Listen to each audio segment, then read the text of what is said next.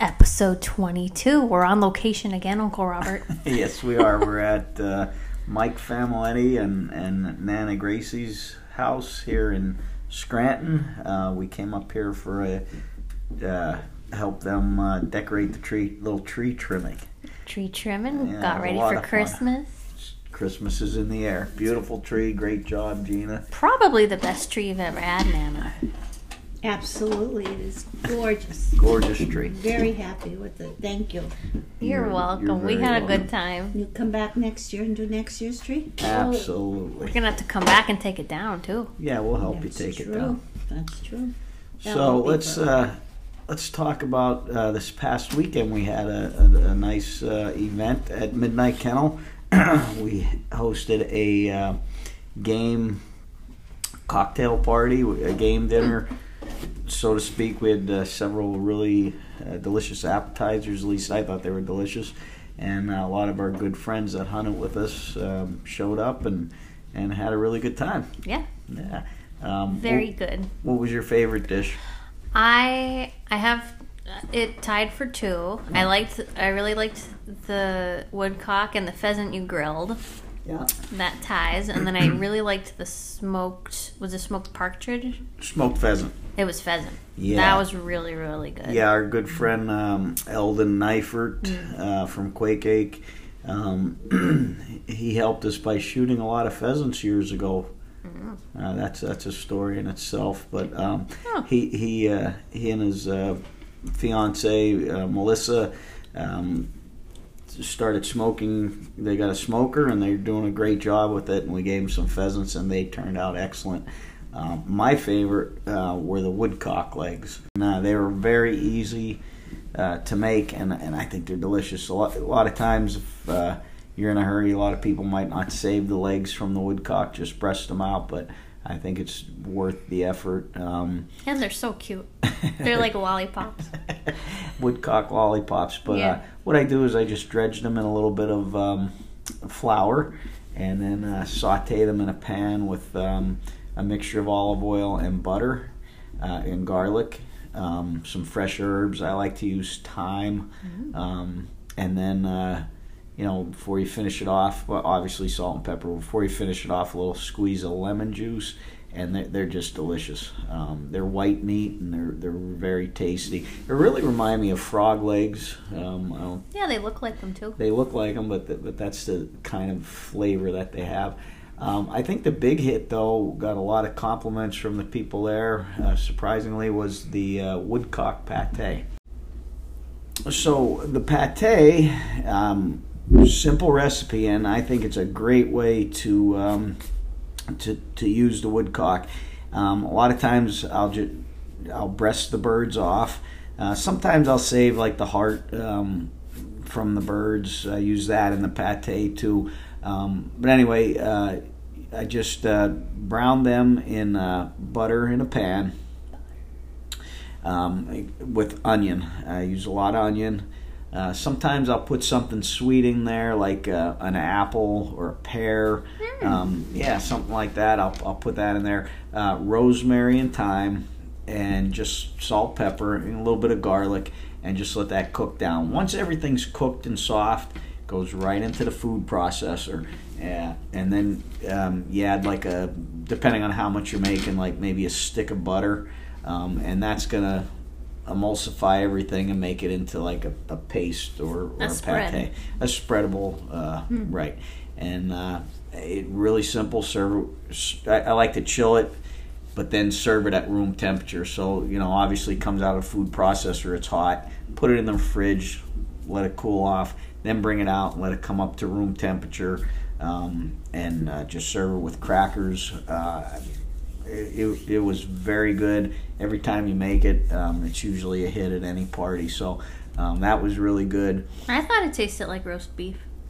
Yeah, it definitely. A lot of people. I've been getting a lot of comments on Facebook about woodcock. Oh, I don't shoot them because I don't eat them, or I shoot them and give them away because I don't like the taste. It tastes like liver, but it's all in the way you cook them. Another great way to serve them, and has no liver taste at all, is I take the breast, I marinate them in Italian dressing for about 20 minutes, half hour, whatever, not long, and just throw them right on a hot charcoal grill and sear them on both sides. Still a little bit rare in the middle.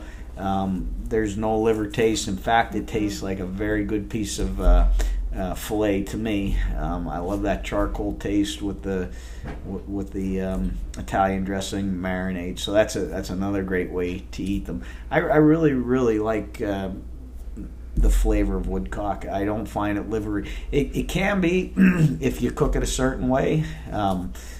If you cook really slow with it and cook it all the way through, it could have a livery taste. But then again, I like liver and onions, so that's not a problem for me. But if you don't like that taste, I think you should try the charcoal grill. That's great. Now with the pheasant breast on the charcoal grill, what I do with those, you really like them, and a couple people said they were fantastic. I'll breast the pheasant and I'll marinate them in your favorite barbecue sauce. I like that Sweet Baby Ray's. Yeah, that's my favorite. Yeah, so I'll just put a whole bottle in a tray, put the breasts in there, and let them marinate for about an hour or so, and then just throw them right from that on the grill. I don't baste them or anything. And it keeps them, it kind of makes like a glaze on the outside, like crispy, a crusty glaze, yep, and the inside stays nice and moist, and you get that good flavor from the barbecue, and yet you still get that nice pheasant taste, which is a really good taste. Obviously, it's like a fowl, but it's got a little bit of a gamey taste, but not overwhelming. So that I like to do the pheasants that way. We also did your cousin Michael made a delicious dish with some pheasant and some Hungarian partridge in a mushroom cream sauce that he made from scratch. That was really good. That was delicious. Yeah, probably would have been better with wild mushrooms, but unfortunately we didn't have any, so we just used regular store-bought portobello mushrooms, which was very good too. So there's some of the dishes we had and how we prepared them. We had a lot of good bourbons flowing, and we had a really good time. Another really good game recipe I'd like to share or talk about anyway. We had some venison. Stanley Temprovich has a deer processing business. He's the landowner that I train the dogs on his property, and we got a beautiful 8-point buck out behind the kennel and took it there. Yeah, first day, and took it there, and we had him process the deer, and he makes the best hot Italian sausage out of the venison. And what I did with it the first time, I made a very good chili with it. Instead of using ground meat, I used the sausage, and that turned out great. So been eating a lot of game here the last couple of weeks with the hunting season, but now things are winding down. We're getting closer to the holidays. So enough about food, although we did have a very nice meal here at Nana's. I love, she's up here in Scranton, and there's a sandwich shop, Catalano's, make very good hoagies. We had a couple of Catalano hoagies, which were great. They had cold pizza. A lot of our listeners might not be familiar with that, but here in the coal region, that's right. Yeah, all the towns, all the bakeries have what's called cold pizza, and it's already cooked, but it's boxed and sold and to be served just cold right out of the box. And it's not really like a pizza with a lot of people think about like a round pizza with mozzarella cheese, that sort of thing. It's more of a square Sicilian type pizza with sauce and maybe like shredded cheese, not a lot of cheese, maybe Romano cheese on it. So very common in our area, and like back home in Hazleton, of course, there's Snaps Pizza. That's a staple, but up here in Scranton, this Catalano's was very good. So that was great. I did want to talk to you about the wrapping up our hunting season. I'm excited, Gina, about we're going to be posting a very action-packed YouTube video, movie short, whatever you want to call it. That should be coming out here in the next couple of days. Woodcock hunting. We had a phenomenal last day of the season woodcock hunting with the Millets. Dr. Peter Millet came in from Colorado, and his dad Jim and Peter's son, Jim's grandson James, had a great hunt and a lot of birds for the end of the season. A lot of incredible dog work and really good. We've got some really good footage of it, so we're going to be posting that on YouTube. Should be pretty exciting. Again, hopefully people out there are enjoying our YouTube channel and are liking and subscribing to it. That would be a lot of help. So if you're out there and you haven't done it yet, please do. I think we're up to 277. 277?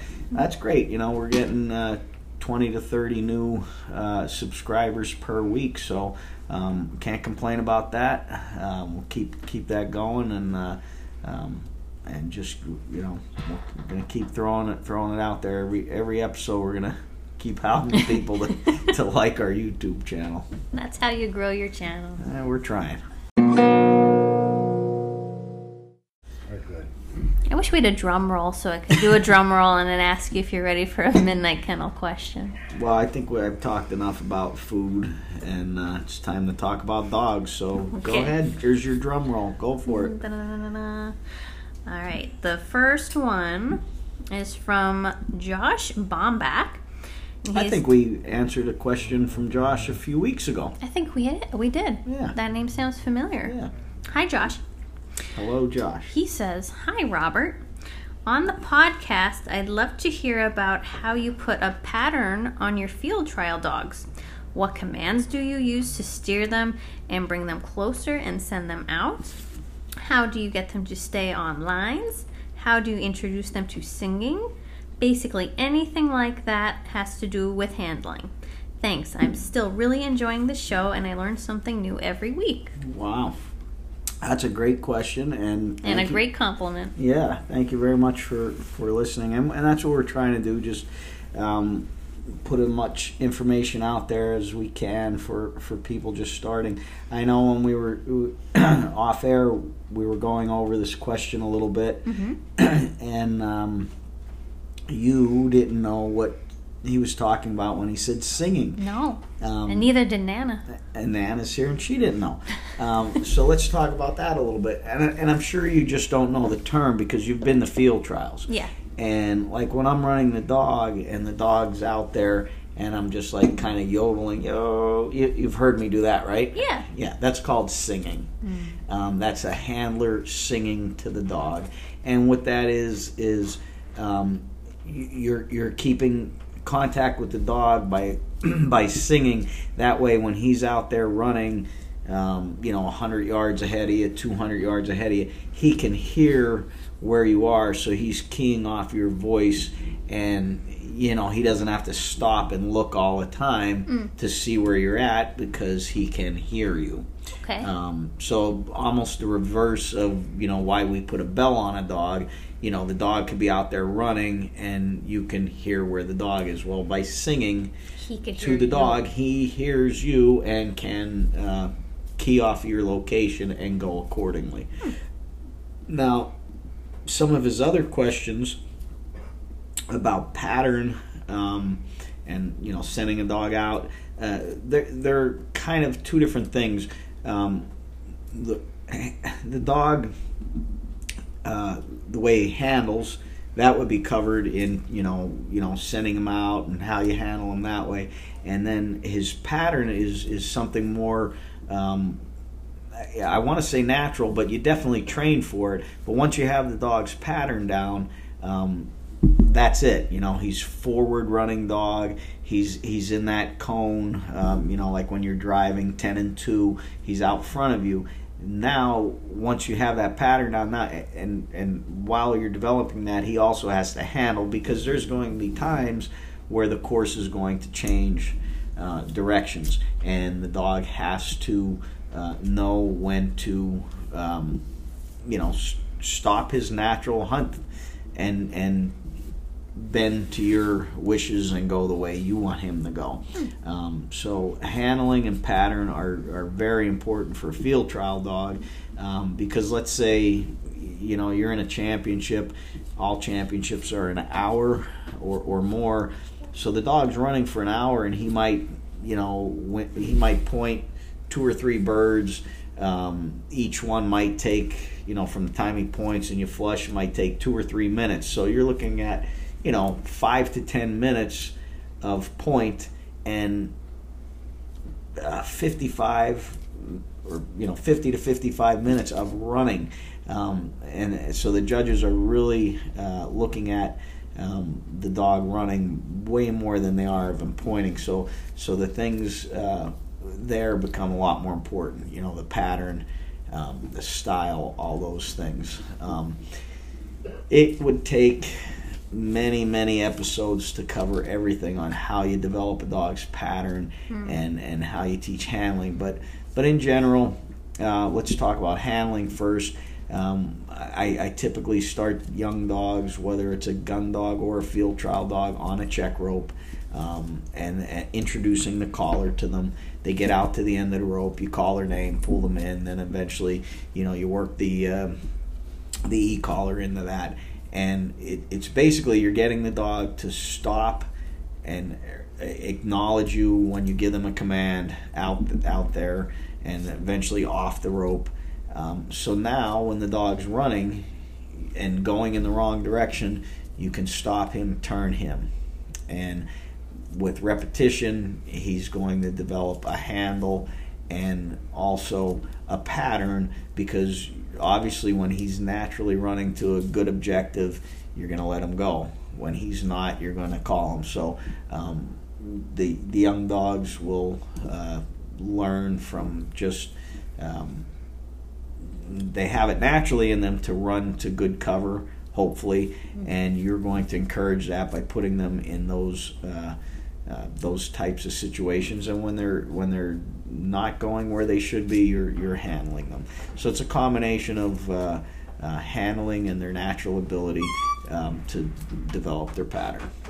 So that's a really tough question to just answer, in 5 minutes or so. But the basic is you want to make sure your dog handles from a young age. Hopefully the breeding's there, that he has the range and desire, so hopefully that helped Josh out a little bit, and some of our listeners that might not know what the singing is or whatever. We went over a couple of terms there. We have another question from Kelly Hayes. This will be her second question. Wow, she's a two-timer. Hopefully a 3-timer. She says, do you feel that in general, trial dogs and or hunting dogs, that you have a better presentation on point if those dogs have been trained exclusively on wild birds only versus planted birds in traps, launchers, and trained with check cords? Or is intensity a learned behavior as the dog gains more experience and confidence? Boy, she comes up with some real strong questions, doesn't she? Yeah. Basically, to answer your question, if it was, I'd say it in one sentence, is both. Both add liberated birds and the wild birds, add to the intensity and whatnot. The way I do it, which has worked very well for me, is I don't put my young dogs on a lot of wild birds. Why? I like the young dogs to learn in a controlled situation, and it's a lot harder to have a controlled situation with a wild bird. Now they do see some, because we want them obviously to have that desire to hunt. Mm-hmm. But I'm fortunate that I could simulate that with liberated birds. For instance, I'm in North Carolina. I have a 6-month-old dog. I could fly really good. And again, Gina, we always talk about good birds, bad birds. They got to be good birds. I could fly some very good birds out of my Johnny house and have the dog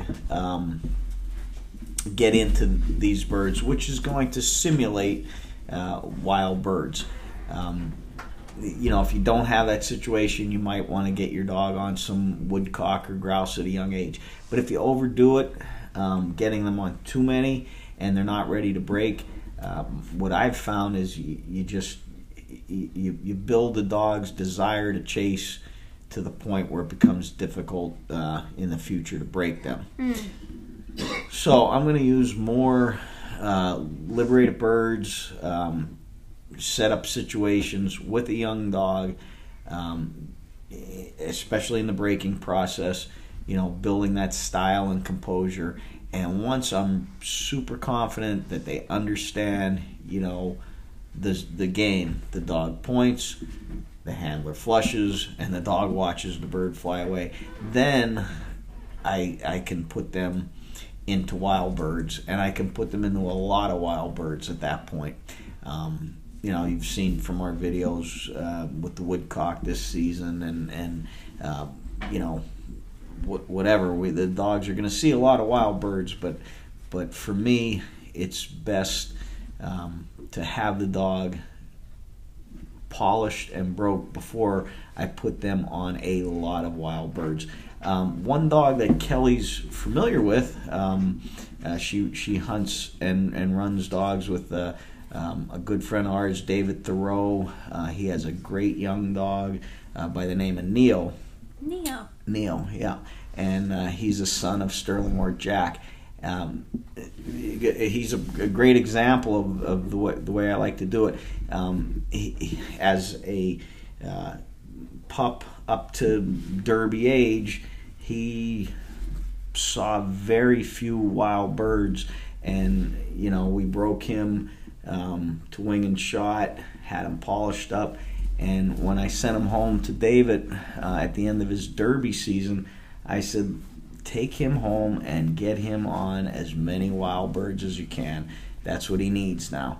And David did a great job with him and did just that.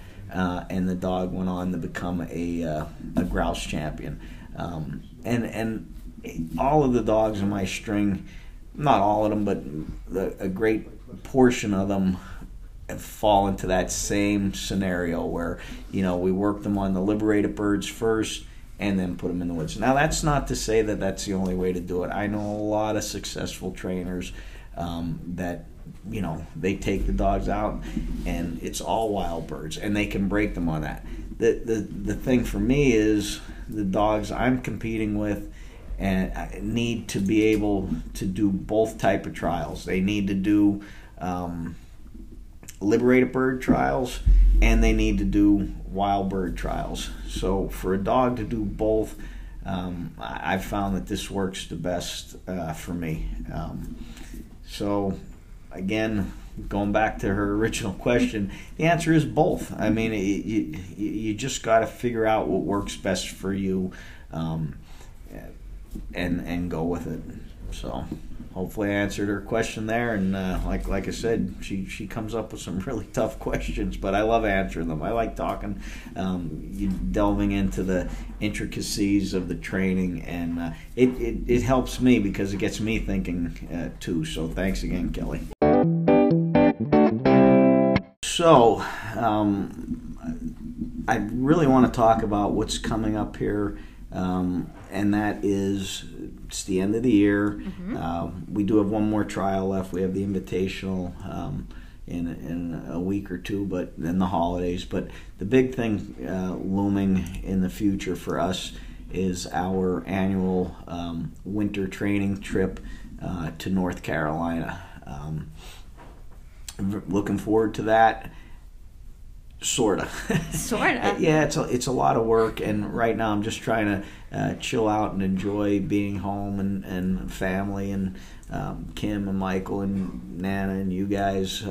I'm really enjoying that, but definitely coming up around the corner is the trip. We typically leave New Year's Day, load up the truck and trailer, and head down. I've talked to the guys down there. Our helper Jimmy, he's going to have everything set up for us so we could pull in there. I think John Ferdinand's going to come down at the beginning of the trip and help me set up and get everybody settled in, and we'll get our good birds from Hunter Run Farm. The first day or two that we're there, set up our bird pens and hit the ground running. The grounds last year that we leased were timbered, the clear cut.